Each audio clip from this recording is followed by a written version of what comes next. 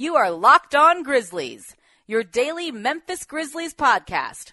Part of the Locked On Podcast Network, your team every day. Welcome into the Locked On Grizzlies show. As always, I'm your host, Mark King, for this podcast.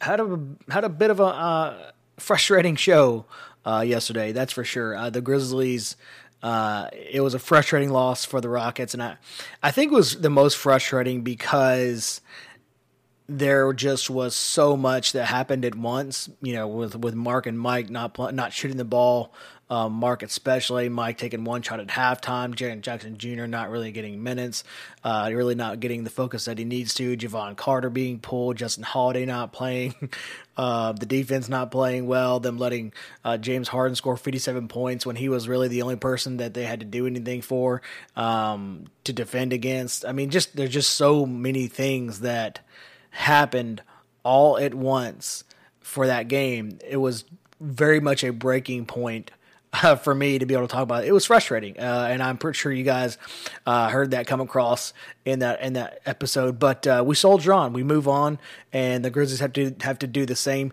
Today's show, we won't have a long show for me. We got Joe Mullenix, site manager of Grizzly Bear Blues, coming on as always for these Wednesday shows. We talk for a longer time than normal today. We talked for about 20 minutes, so we won't have a super long show with me. I do want to talk a little bit about the Bucks game coming up. That's what the Grizzlies will take on tonight down at FedEx Forum. Kind of go through that a little bit, and then it'll be pretty much our conversation with Joe Mullenix, site manager of Grizzly Bear Blues. If you're not already following the show, make sure you follow the show on Twitter at LockedOnGrizz. That's where we will continue the conversation after the show there on Twitter, or you can follow me at King_producer. Coming up next after the quick break, we're going to talk about this Bucks game, and then the third segment of the show, we'll have Joe Mullenix on. Welcome back to the show. Like I said, going to be a shorter segments from me today, just because we talked so long with Joe. But the Grizzlies take on the Bucks coming up tonight at FedEx Forum. The last time the Bucks played the Grizzlies, that Grizzlies actually won that game 116-113. That's when they were 8-5. Man, things change. This team is a completely different team now. This team has done 180 degrees since they started this year. Marc Gasol has was excellent in that game. 29 points, 5 rebounds, 2 assists. Just was really good. Was 6 for 12 from 3, 10 for 18 from the field. Mike Conley was also good. 9 for 16 from the field. 2 for 6 from 3, 4 assists, 26 points. Those were the good old days, weren't they, when Mark and Mike actually decided to score the basketball. And this Bucks team is still as good as it was when they played them. We talked about this. We had actually a writer on from that covered the Bucks talk about this very game and kind of what the Grizzlies needed to do to be able to stop them. And they actually, it was a game I didn't think they were going to win. They actually got that win. But the Bucks have not stopped. They're 30-12 now. They're second in the Eastern Conference. They're still a very, very good team. They are fourth in field goal percentage in the league. They're third in three-pointers made. They're second in three-pointers attempted. They're 19th in three-point percentage, but they do take a lot of threes. They do make a lot of threes. That's kind of a weird stat, but they're first in 2-point field goal percentage. They are second in defensive rebounds. They are 5 in total rebounds. They're 7th in the league in assists. They're 4th in blocks, and they are 11th in points per game. They are a few more stats about the Milwaukee Bucks. They are first in points per game, average points per game in the league, and they are 9th in opponents' points per game. That puts them at fourth offensive rating and second defensive rating. So I say all that to say they are really good at basketball still. And this is a time where the Grizzlies are letting people just go bananas from the 3-point line. That Houston game, like we talked about, they let one quarter they make 9 threes, and sometimes the Grizzlies don't even make 9 threes in an entire game, and they let the Houston Rockets make 9 in third quarter. So it doesn't look good for the Grizzlies to be able to win this game. Giannis also still averaging 26 points, 12 rebounds, 6 assists, 1.3 steals, 1.5 blocks. He's still being really, really awesome at basketball. Chris Middleton still being great. Malcolm Brogdon, Eric Bledsoe playing good. Brook Lopez is playing still out of his mind, especially from three-point land, taking almost 7 3-pointers a game and making almost 3 a game. So this team is a completely different monster as far as Brook Lopez is concerned, with that 3-point ability that he's able to stretch Mark out way out onto the floor. So I don't have a whole lot of positive things here to really dive down into this game. It's going to be very challenging for the Grizzlies to be able to win this game. And that's not saying they can't, because they've certainly surprised us before, but it's going to be very challenging for them to win this game. Things they really excelled at last game, it wasn't stopping Giannis and it wasn't stopping Chris Middleton. I think Giannis is going to get his points no matter what. I think probably Chris Middleton will do the same. They were able to stop Malcolm. They were to slow down Malcolm Brogdon, hold him well below his season average or his game average. Same thing with Brook Lopez. They were largely not great in that last game. And then Eric Bledsoe only had 15 points. I know that sounds like a lot, but he averages 18 points on the year. So, yes, they let Giannis, they let Chris Middleton get their points, but beyond that, they didn't have a lot of guys that really did damage. They had Pat Connaughton off the bench that got 16 points. But there wasn't a whole lot of other players. Their bench was, besides Pat Connaughton off the bench, there wasn't there. There was, Ilyasova had 6 points. Thonmaker had 3.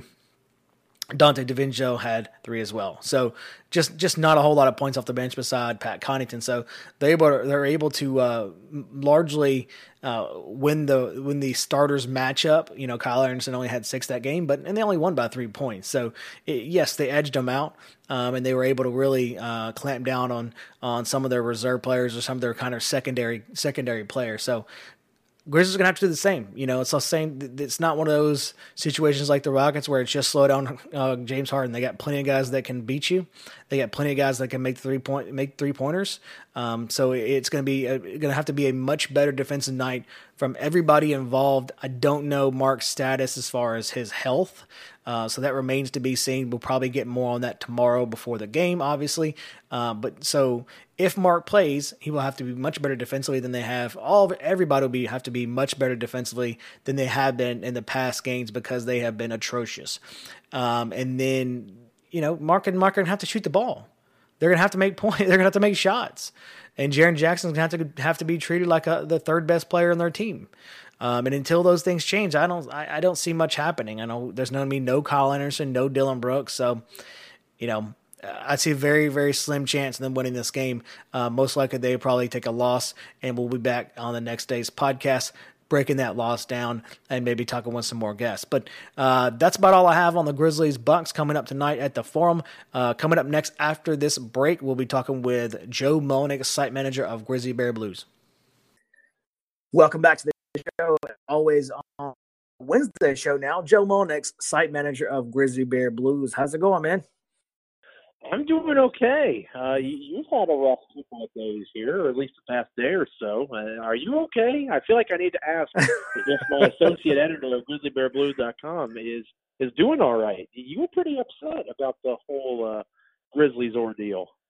It was a breaking point, that Rockets game, I think, for me, that really a lot of things that were happening in that game were just it's been so frustrating over the past few weeks. As you know, you've watched as much as I have. Oh, sure. It's been frustrating to sit here and watch things happen over and over again, the same things, and things don't change, which is where I do want to start with you, just kind of figure out, talk a little bit about that game against the Rockets.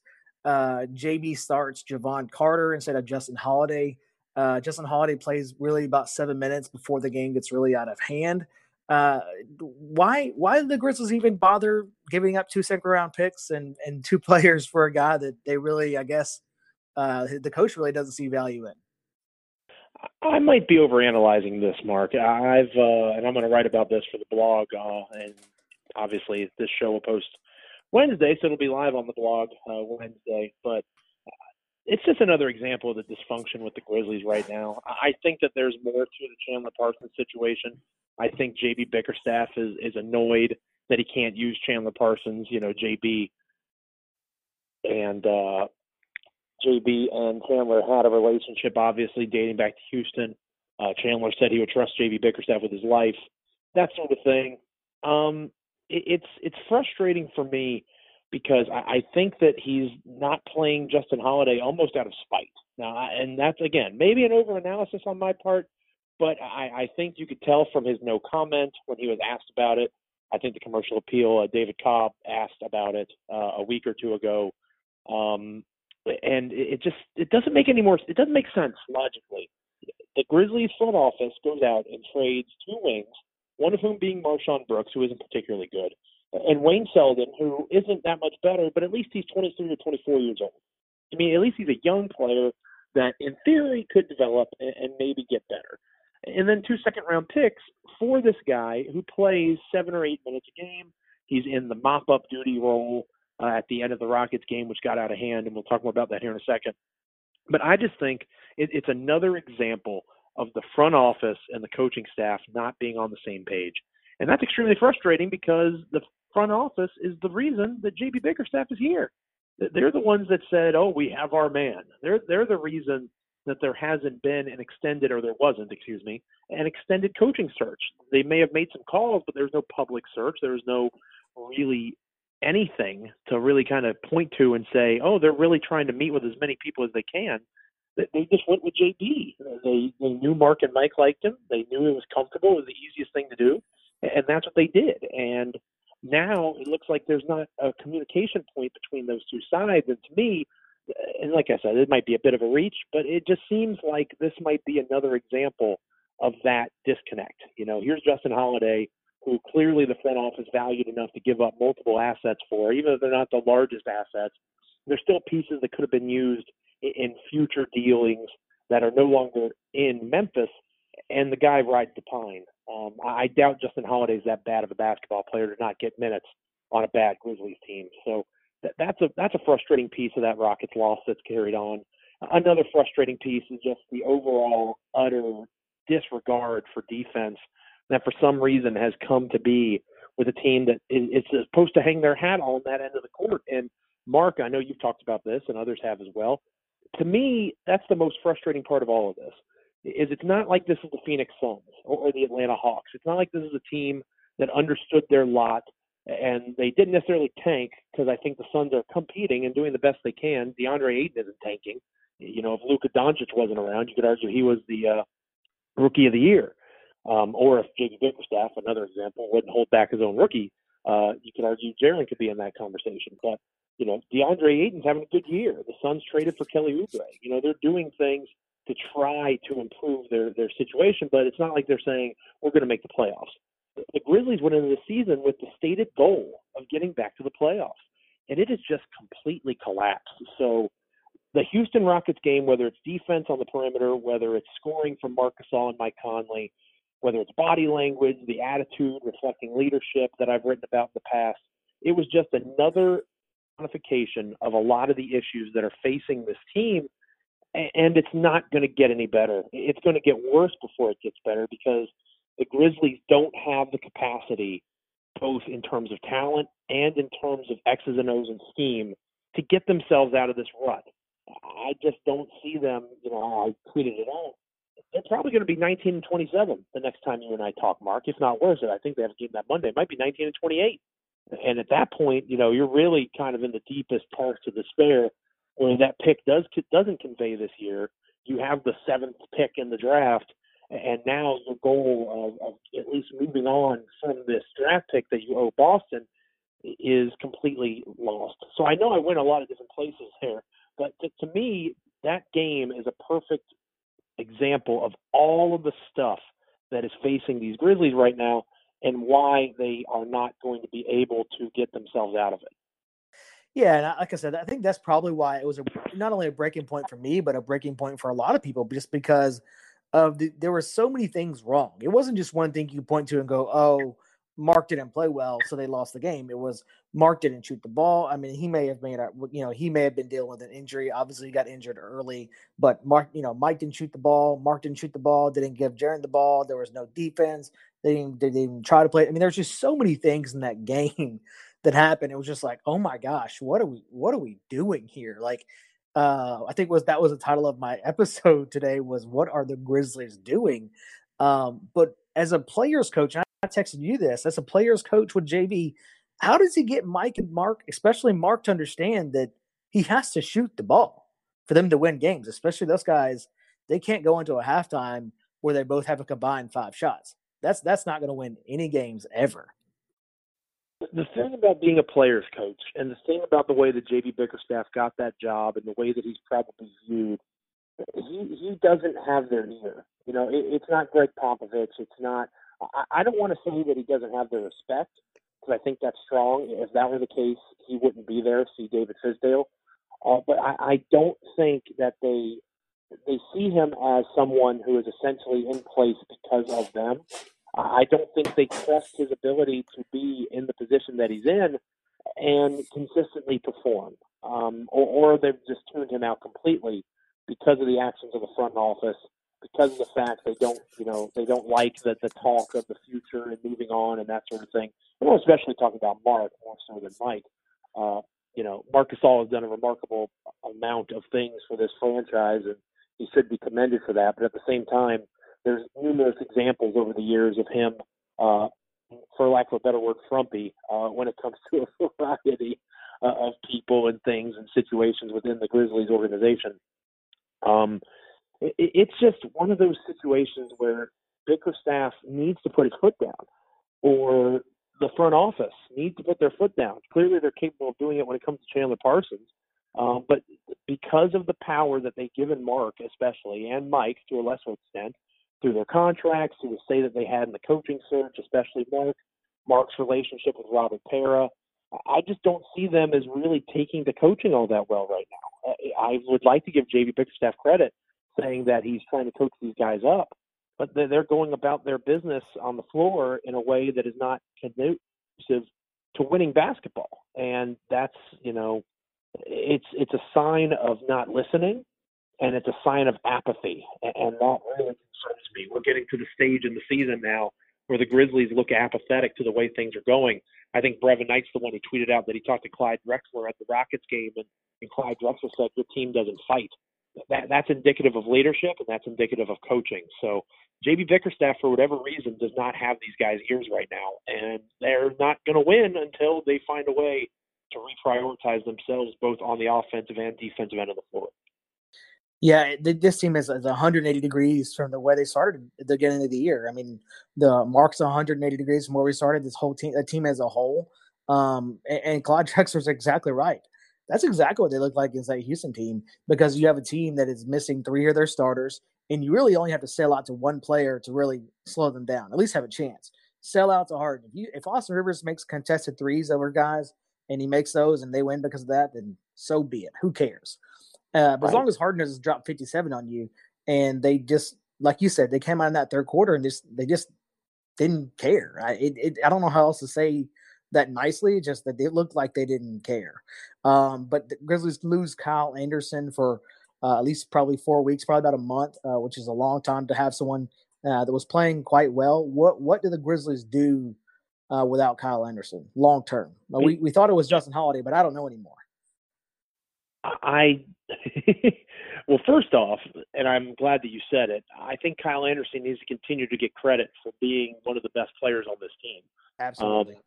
He has been a revelation, especially of late in the past few weeks, as J.B. Bickerstaff, again, we were just criticizing JB, but one of the things he has done pretty well is use Kyle Anderson more as a point forward. When Kyle Anderson has the ball in his hands, that's when he's at his most effective, as that guy who can facilitate offense, create for others, use his versatility and ability to play multiple positions to find mismatches on the court. Losing that is pretty important. Kyle Anderson was a guy who was filling the role that a lot of people thought Chandler Parsons could fill. Obviously, Anderson a better defender and Parsons, in theory, a better shooter. but a larger wing who can play both forward positions, move around on the perimeter. That's what you're hoping for Chandler, and Kyle was able to do that at a pretty high level, and now he's gone. It should be Justin Holiday, or even if it was Omri Caspi, that would make a little more sense. But JB went with Javon Carter, and I'm guessing his logic was he could defend James Harden, but that obviously didn't well, whether it be foul trouble or just getting cooked in general. And in fairness to Javon, James Harden does that to just about everybody in the NBA. But they really need to find a lineup. And again, the roster's not good, Mark. The reason they're struggling is because they're not good. Marc Gasol and Mike Conley are your two best players on the team, and they probably should be the second or third best player on a contending team at this stage. That they're being paid like they're superstars, comparable max contract money.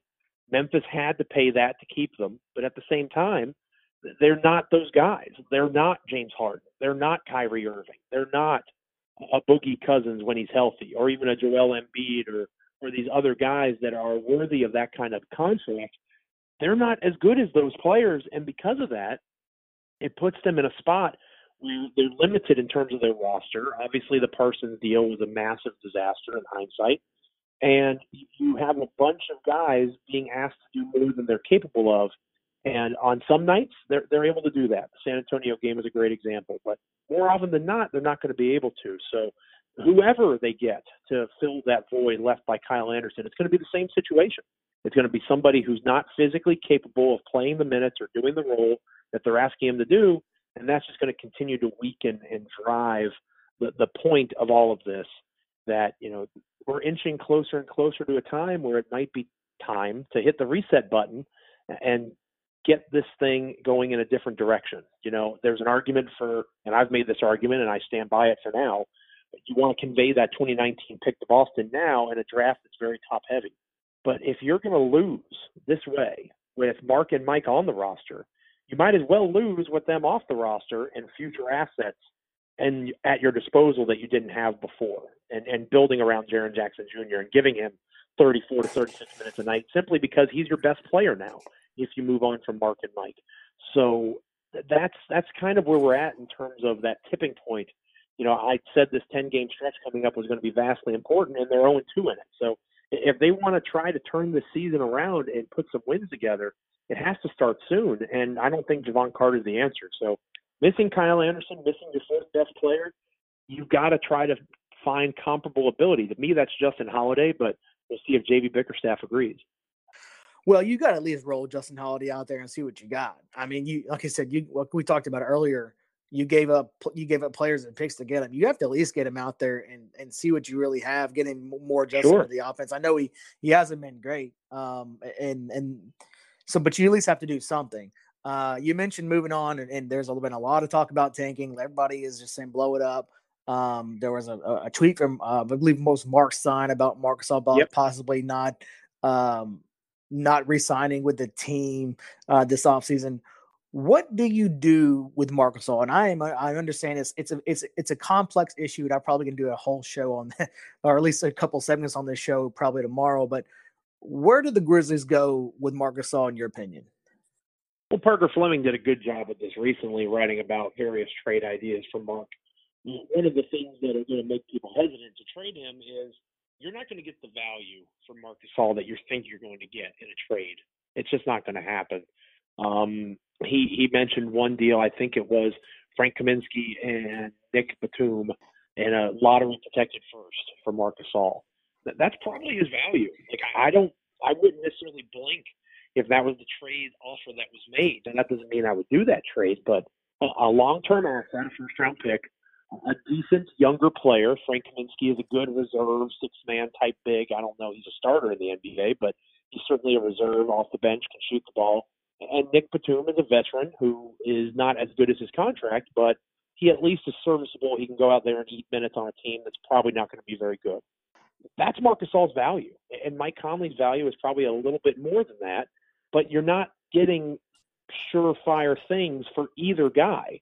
So if you're going to trade Marc Gasol, and if you're looking into that market being a real thing, you need to understand that first and foremost, that your goal needs to be taking on bad money, long-term deals like a Nicola Batum in exchange for an asset. Whether you see Frank Kaminsky as an asset in this particular instance, first-round picks being more of the priority. But that's what you're looking for. You need to be willing to take on dead money like that in exchange for something that'll be of value in terms of a first-round pick, in terms of developing a future base around Jaren Jackson Jr. So I think there's probably truth. If Stein is the guy tweeting it out, obviously his relationship with John Hollinger and others in the Grizzlies front office, I'm kind of leaning towards the Grizzlies possibly floating that out there to see what value there may be in Mark in the deal. That's speculation on my part, no source or anything on that front. But if you're going to move Mark, you have to be okay with what that means. He's a 34-year-old big man. Is he a guy who could be the second or third best player on a title contender? I think so, especially third best player. But at the same time, you're not going to get, especially in season where there's salary cap restraints. The Lakers are a team that make a ton of sense for Gasol, but they're not making a trade until they're sure that they can't get Anthony Davis, because Gasol is going to opt into that contract more than likely, which is the whole reason we're having this conversation. And that's going to limit them in terms of their acquisition of AD. And then on the flip side, the only team in season that is probably desperate enough to make that kind of trade, and Parker referenced it in his article, would be a Charlotte, who's trying to keep Kemba Walker around and showing them that they're all in to try to compete and win. So you're not maximizing value for him. But as I said earlier, you're not winning with him. So you might as well get a first-round pick. You might as well get a younger player who you think has a skill set that fits with Kyle Anderson and Jaren Jackson Jr., guys that are going to be around, even a Dylan Brooks who's out for the season, obviously. But you got to start taking a long-term view of this franchise. And to their credit, they built as best they could around Mark and Mike this year without giving up too many long-term assets, even the second-round picks. In theory, you can replace those in a variety of easy ways, comparatively speaking, to the first-round picks. But you can't go into it thinking you're going to get an all-star from Marc Gasol. That's just not going to happen at this point. Yeah, you're not obviously not going to get you're not going to get equal value return. And I've always said that no star trade in any situation really gets equal value return just because of what they bring to the table. But yeah, it's a hard thing to talk about because Marc Gasol means a lot to this franchise. He means a lot to people here. I mean, he sells tickets, but it is a conversation I think the Grizzlies have to continually have about Marc Gasol's future with the franchise and see what they can get for him, whether that's picks, whether that's taking on dead money for higher picks, whatever the case it may be. Something also with Marc is, it's a $26 million contract. You can't just trade it away for, you got to have to take something. Kicker. Right, you have to trade something back. You have to get something back. You're not just going to trade it away and get some young guys on good contracts. You're going to have to take something back. So, like I said, it's a complicated situation, but hopefully the Grizzlies are taking a look at it. But again, Joe Mullinax, site manager of Grizzly Bear Blues. Thanks again for joining me this week, man. As always. Of course, looking forward to next week. All right, talk to you then. Thanks again to Joe for joining me. I appreciate him coming on as always. If you're not following him on Twitter, you can follow him on Twitter at Joe Mullinax. Thanks again to him joining the show as always, just like he does every single week. If you're not following the show on Twitter, make sure you're following the show on Twitter at LockedOnGrizz. If you want to be a featured sponsor on this very show, please email me, lockedongrizz@gmail.com. We have a growing audience every single day that we want you to be a part of. If not, just find our show on iTunes. Make sure you subscribe. Make sure you get those automatic downloads. Subscribe on iTunes, Stitcher, wherever you get your podcast. Doesn't matter. It's all available on every platform. Or just go to LockedOnGrizzlies.com.